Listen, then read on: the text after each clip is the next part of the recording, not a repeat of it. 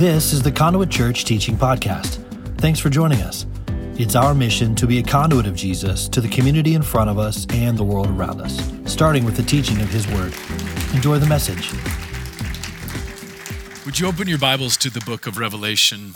Revelation 21, verses 1 through 5. Then I saw a new heaven and a new earth. For the first heaven and the first earth had passed away. And then there was no longer any sea. Verse 2, I saw the holy city, the new Jerusalem, coming down out of heaven from God, prepared as a bride beautifully dressed for her husband. And I heard a loud voice from the throne saying, look, God's dwelling place is now among the people, and He will dwell with them. They will be His people, and God Himself will be with them and be their God. He will wipe every tear from their eyes. There will be no more death or mourning or crying or pain, for the old order of things has passed away. He who was seated on the throne said, I'm making everything new. And then He said, write this down, for these words are trustworthy and true. Wipe every tear away, verse 4. No more death or mourning or crying or pain, for the old order has passed away. This is a prophecy that speaks of a future time. Now the challenge, the tension that I feel is you right now, the Bible tells us, I and you are a new creature. We're a new creation. Behold, all things have passed away. Like old things have become new in our hearts. Okay, that's you in your walk with Christ, but then you're living in this world is an old order still. So how do we live as a new creation in an old order? How do I live in a world where there are still tears in my eyes? Can I still live victoriously with tears in my eyes is one of the questions. And that's the question I want to answer today. Heavenly Father, would you give us wisdom as we dive into your word, that your word would be the light and the lamp that you promised, that it would give us the truth, that you would literally illuminate in this dark world the path that you want us on. And it's in Jesus' name we pray. Amen. Anybody remember the 1992 vice presidential debate between Admiral Stockdale, Al Gore, this is before he invented the internet, and Dan Quayle, who, as I recall, couldn't spell potatoes, if I remember right. So Kyle Rucker remembers. Gridlock. So we're watching this debate. This is when Ross Perot, what some folks don't seem to realize is Texas billionaire. He's going to dominate. But what I remember about this debate was the folks at Saturday Night Live were like, you've got to be kidding me. This is going to be gold for months. Because Admiral Stockdale at some point, he's adjusting his hearing aid, if I remember right, because he didn't hear the question. And at some point he's like, who am I and why am I here? And of course, Saturday Night Live went crazy with it. But then I didn't know this back then. I didn't know this until I later would read Jim Collins' book, Good to Great. Has anyone read that book? It's maybe been a while for some of you. He gets to the part in this book where he speaks of James Stockdale, who had been in the Hanoi Hilton for 7 years. That James Stockdale. And this guy, the Hanoi Hilton guy, 7 years, the highest ranking government official, army official being held in this camp is tortured. He's been in there 7 years. I mean, this is the kind of torture where they're pulling out his fingernails, okay? So now imagine if you are James Stockdale and you are being subjected to questioning from some desk jockey with manicured fingernails and an Ivy League degree. You're sitting in between a couple of Nerf balls trying to take these questions. I got to take this from you? I'd have turned my hearing aid off too. I don't have to take this. I'm in the Hanoi Hilton, for crying out loud. Later, when Collins released this book, and I began to see a little bit more about what this guy's life was, one of the things that Colin brought up was he asked him this question: what is it that made the difference between those who made it out of the Hanoi Hilton and those who didn't? And he said, oh, that's easy. The optimists didn't make it. It's not what you thought, right, when he was going to say that. The optimists didn't make it. The ones that thought, I'll be home by Thanksgiving, they'll be the ones that'll make it. The ones that thought, okay, I'm going to make it out by July 4th, I'll make it out by my birthday. He said that they had a false hope. They died of broken hearts because they didn't have the right hope. And so what Collins then basically coined this phrase is this idea of what is called the Stockdale paradox. And he said this, that you must never confuse faith that you will prevail in the end, which you can never afford to lose, with the discipline to confront the most brutal facts of your current reality, whatever they might be. That is the Stockdale paradox, that I've got to have a faith, a hope that this is going to be okay, with a simultaneous reality that we're in the middle of this. Those are not incongruent as far as the Bible is concerned. I would suggest to you that that hope that Stockdale talked about is actually similar to the hope that Viktor Frankl spoke of in his book, Man's Search for Meaning, that you needed a hope that was transcendent. When he spoke of those who made it in the concentration camps, he spoke of those that who maybe he's lost his wife in the camp.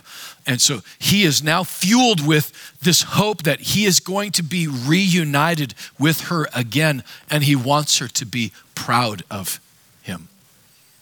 It was what Frankl would talk about as like a transcendent meaning, a meaning that is above and beyond, a purpose that is above. It's a hope that goes above and beyond just getting out by Christmas. The Bible, by the way, I believe refers to that as what we call the peace that passes understanding, that transcends understanding. That's the peace that he promises you and promises me. And the question then for us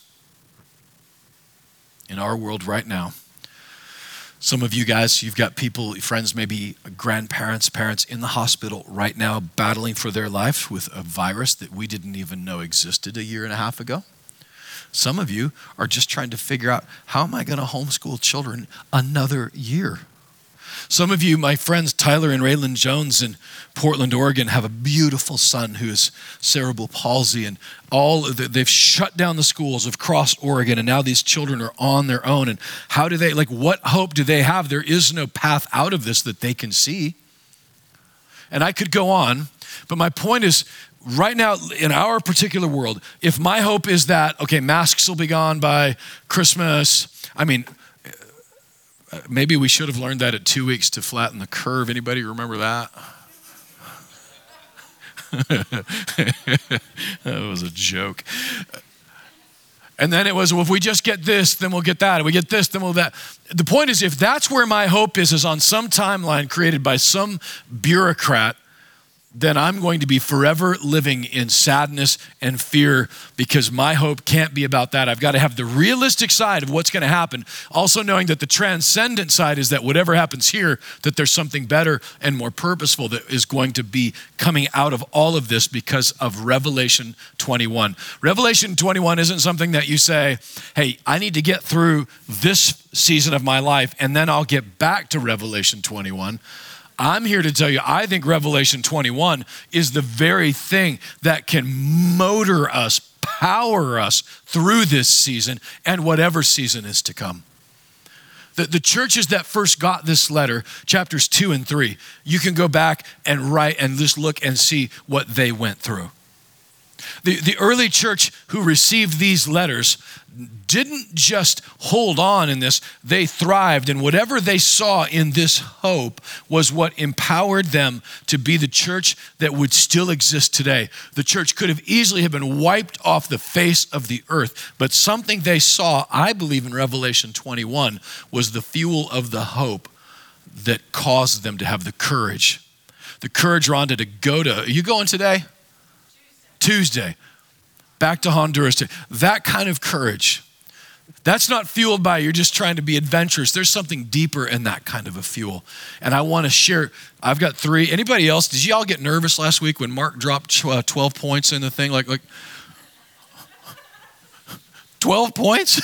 We're going to be here a long time. And then he just rocketed him out. So now I've got a personal goal to do 13 points just to say I did one more. But that's not today. Today I've just these 3 things. There are more, by the way. And I encourage you to go today and to look at Revelation 21 and see things that you see in heaven and how they can now motivate and empower and fuel you with hope for what you have in front of you right now. The first one is that in the future, there is this fearless living that you see in eternity. There's no more fear. That is the fuel that shows us how we can live with courageous faith right now. The second one, lavish wealth in heaven. The dude is, I don't know if you've been around, I've been around a few wealthy people houses, and I don't know anybody rich in here, so I don't want to hurt your feelings, but what is it with rich people and black toilets right now? Have you been into rich people's houses? Do you know what I'm saying?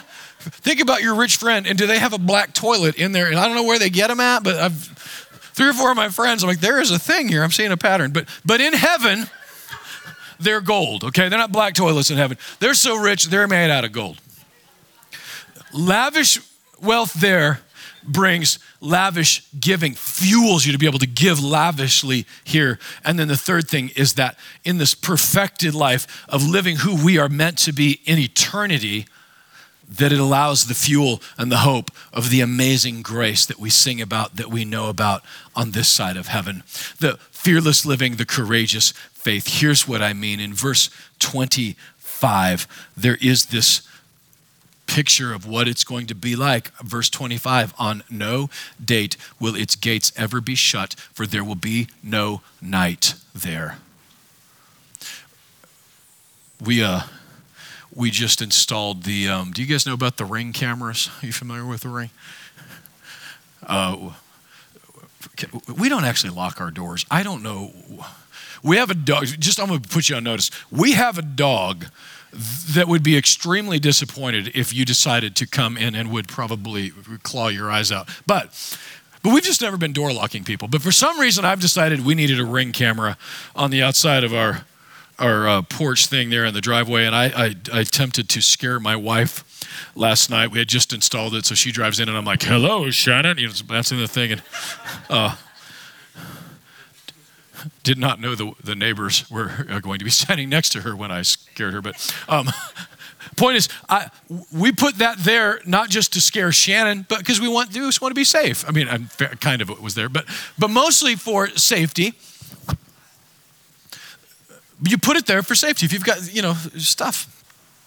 In the future, there will no more danger. The gates are open, no more night. That is the kingdom that we're going to be in because there is no more danger. And in this side of heaven, we live in a place where it is full of danger. And if you've thought about the word that you have heard in a health crisis for the past 10 months, what is the word we hear the most? Is it health? No, it's safety. 1 Thessalonians 5:3 says, at a time when you're crying out for peace and safety, that is when Jesus will come. It's not lost on me. It's not that we shouldn't talk about safety, but nobody's out there talking about vitamin D and supplements and being healthy and we're not talking about that. We're talking about safety. Because at our core, by the way, in humanity, that's actually what we need at the core of humans, is to know that we are safe. Knowing that in the future, that this is going to be a place where there are no doors, no gates, no danger. I don't know about you, but that it motivates me to live with a courageous faith. David, was it just last month when you parachuted down into Nicaragua? Was it Nicaragua? Ecuador? Or one of the. Here's how you know you're in an awesome church. I can't remember which country each one's going to because everybody's going. El Salvador. Is that a safe thing to do? It is for us now. Yeah, the answer is no. It's not. But you did it anyway Because sometimes the risk is worth it. Because a courageous faith looks at the risk, not a foolish faith, by the way. A courageous faith says, those children there are worth the risk. That is a courageous faith. Rhonda, this is what your 14th trip? I mean, they barely even opened it up, and you're like just jetting down to Nicaragua. Yeah. Not screwing around. That's why they fit in here real well. That's not safe, but that's not the question. The question is it right? Is it what Jesus wants? And I promise you that the children, the parents that you're helping, is it worth the risk that you took? The answer is abso-freaking-lutely it is.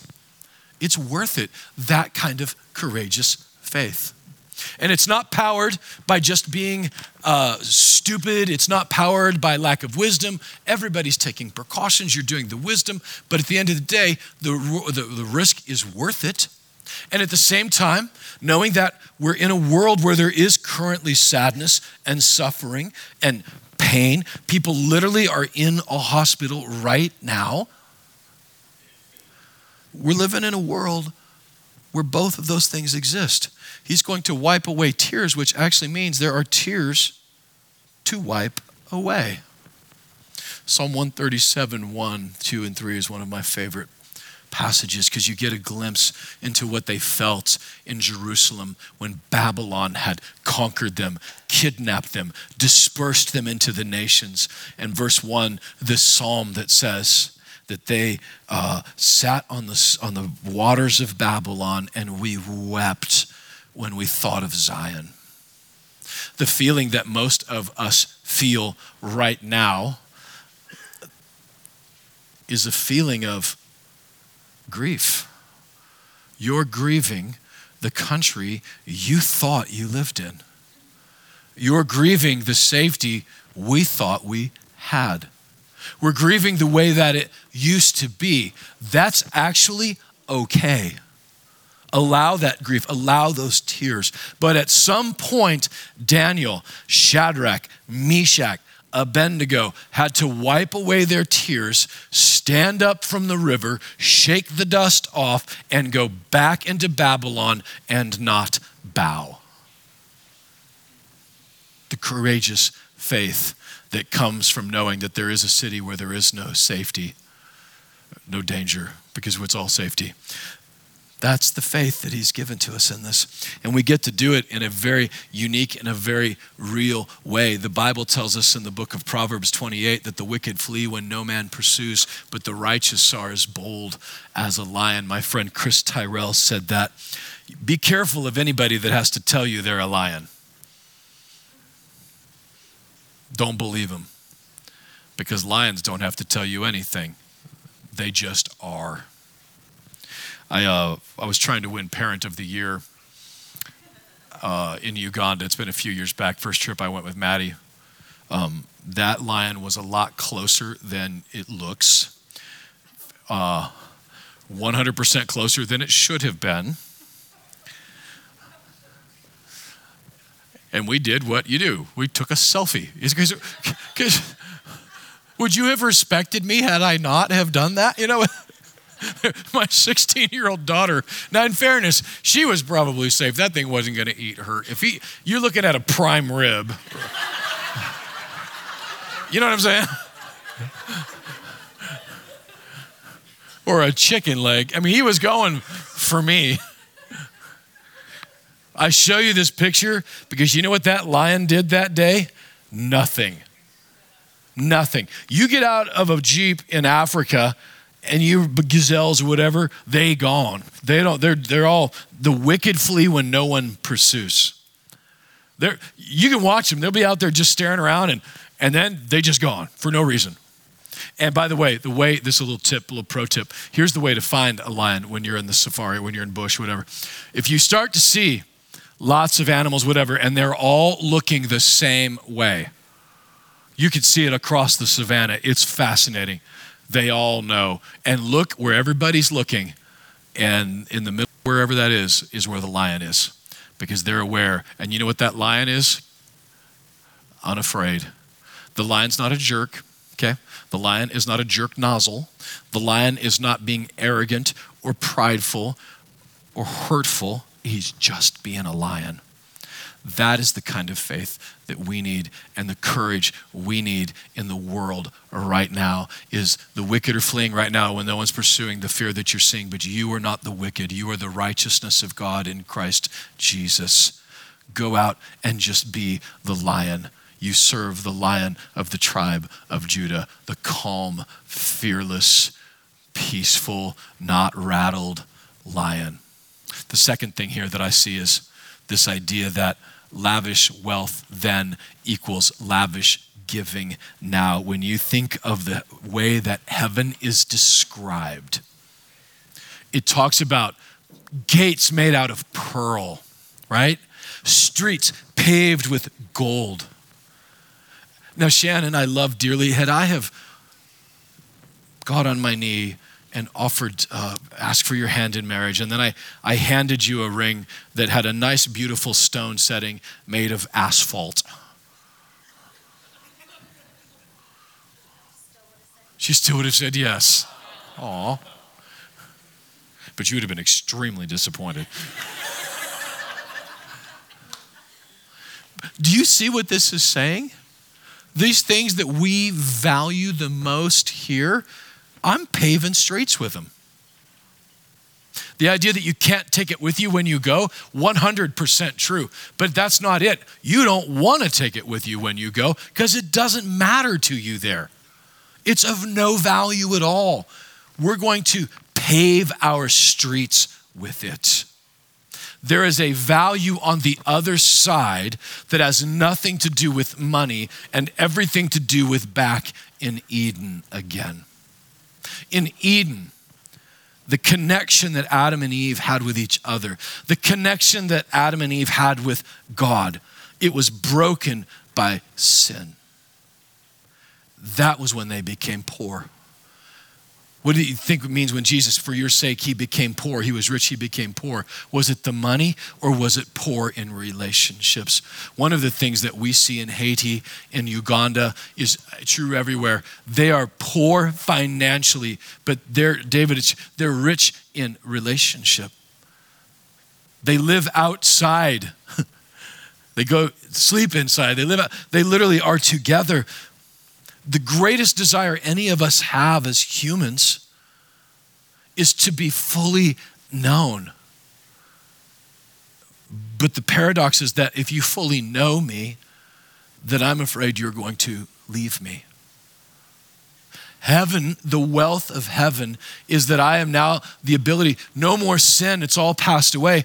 Now you can fully know me, I can fully know you, and neither of us are going to leave each other. There is no separation in it with sin anymore. We're fully connected, and that is way more valuable than gold.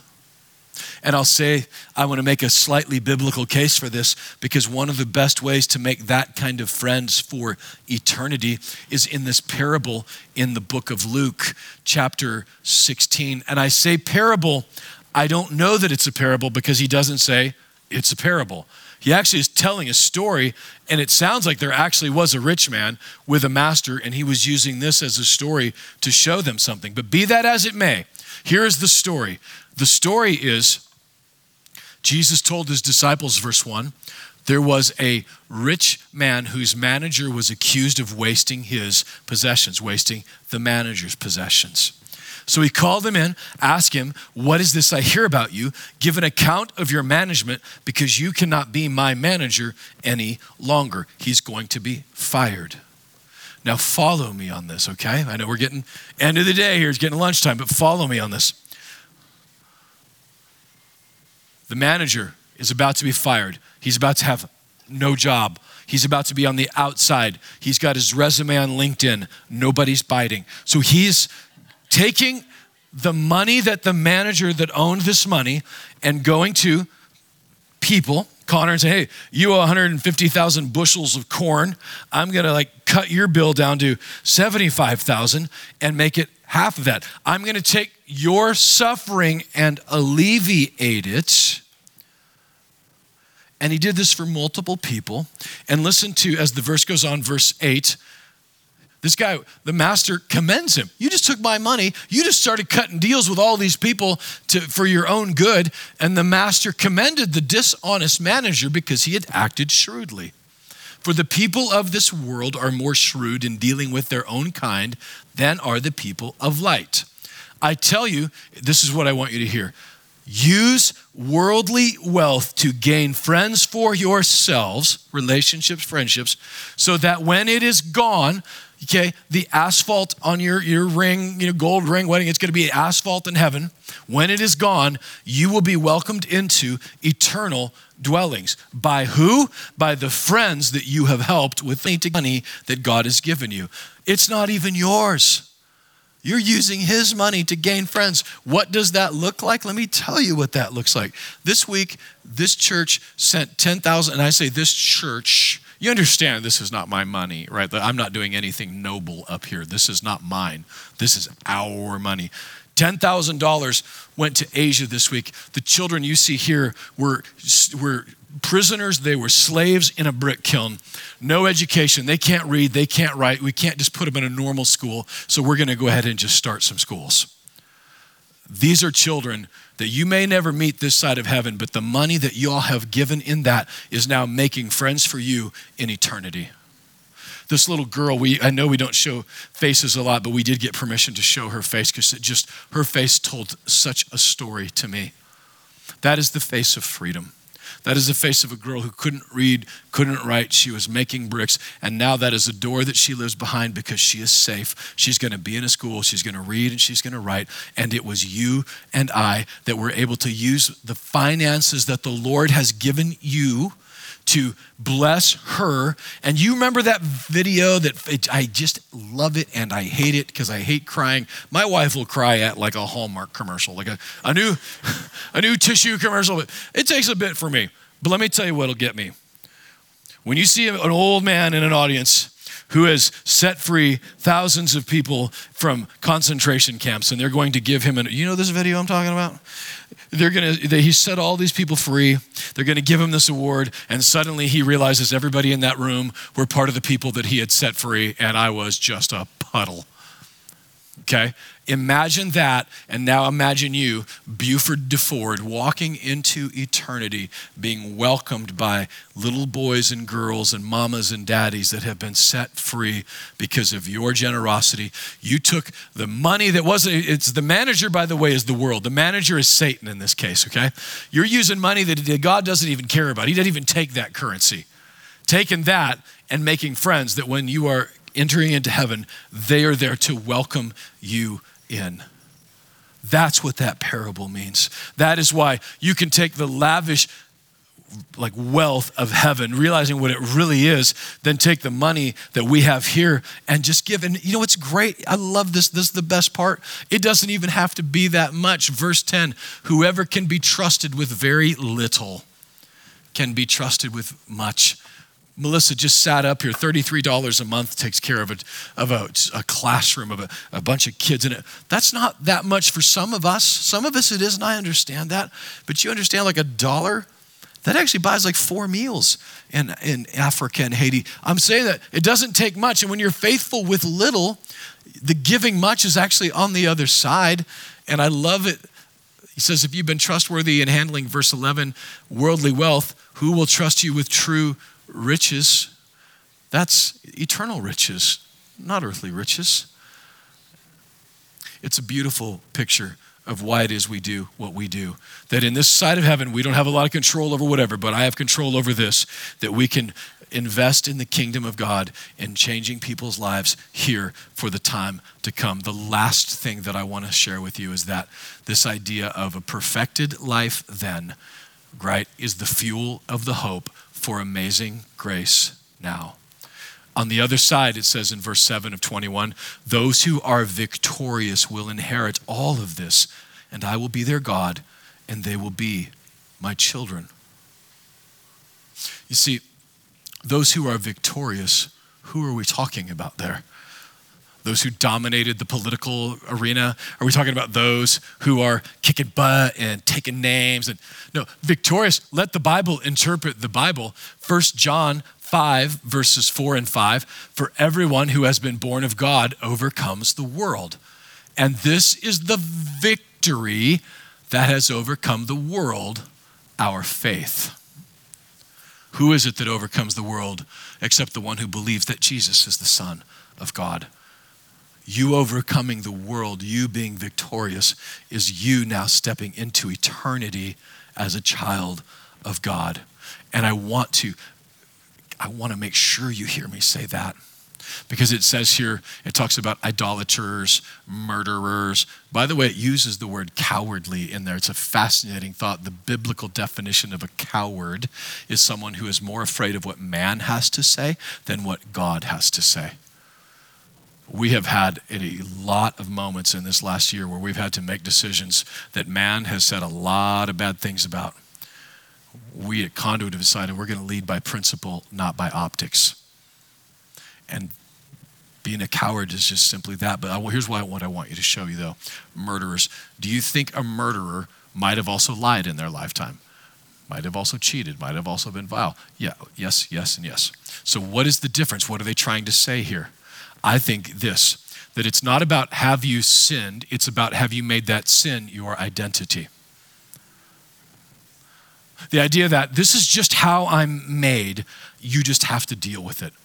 I have a rage and anger, that's just who I am, you have to deal with it. That is called waving the white flag, and now I'm making that my identity and not being a child of God. Because it says that those who are victorious will inherit the kingdom of God. That means they have made their identity children of God. I stand here today, someone who has lied, but not a liar. I stand here today, someone who has cheated, but not a cheater. Someone who is idols, and I am not an idolater. I am the righteousness of God in Christ Jesus. That is my identity. And that is your identity for those who are victorious by believing, and you step into eternity and inherit all of this. Admiral Stockdale turned off his hearing aid. Punk rock. How punk rock is that? I would heavily advise all of us to, when we start to hear the nonsense from the Nerf balls, turn it off. Listen to who you are in Christ. Listen to who Jesus has created you to be. I mean, I don't know if you're aware of this or not, but there is no shortage in the peanut gallery of people who have all kinds of opinions.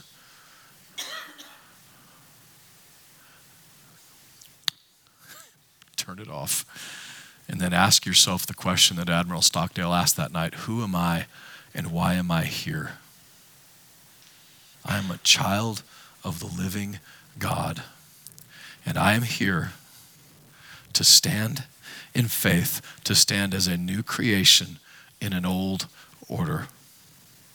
Because there will be a new day where the old order will pass away. But until that day, I stand here as that new creation. Fueled. That means whether I'm homeschooling, that's where God has me for now. That means whether I'm in a job that I hate, but this is where God has me for now, that I can stand up with courageous faith because I know that there's a future that has hope for me. It means that even if I've only got, I'm in between jobs, I've lost my job because of what's happening with these lockdowns, that I can still manage to give a little bit because it's still investing into a future for us. And I can stand here today saying that, you know what, there are still sins that I struggle with. I'd like to give you a heads up. If you're 20 years old right now, when you're 49, temptation doesn't go anywhere. Neither do pimples, by the way, just heads up. Do you know that? Nobody told me that when I was 20. I thought eventually I wouldn't have zits anymore. They don't go anywhere. But I stand here today as a guy that still deals with temptation, but I stand here as a guy today that is standing in the amazing grace that was provided by the Lamb of God who is in here. Revelation 21, the Lamb. God and the Lamb are dwelling with us in that place. The reminder that we're not there because of what we do, but because of what he did. Stand to your feet. I want to pray for you and bless you and send you out of here as courageous, fearless. Heavenly Father, thank you. You're so good to us. You're so kind. And Lord, we want to stand here today, walk out this door with courageous faith, not foolishness, not nutty stuff, with courageousness. Thank you for that. It's in your name, Jesus, that we pray. Amen.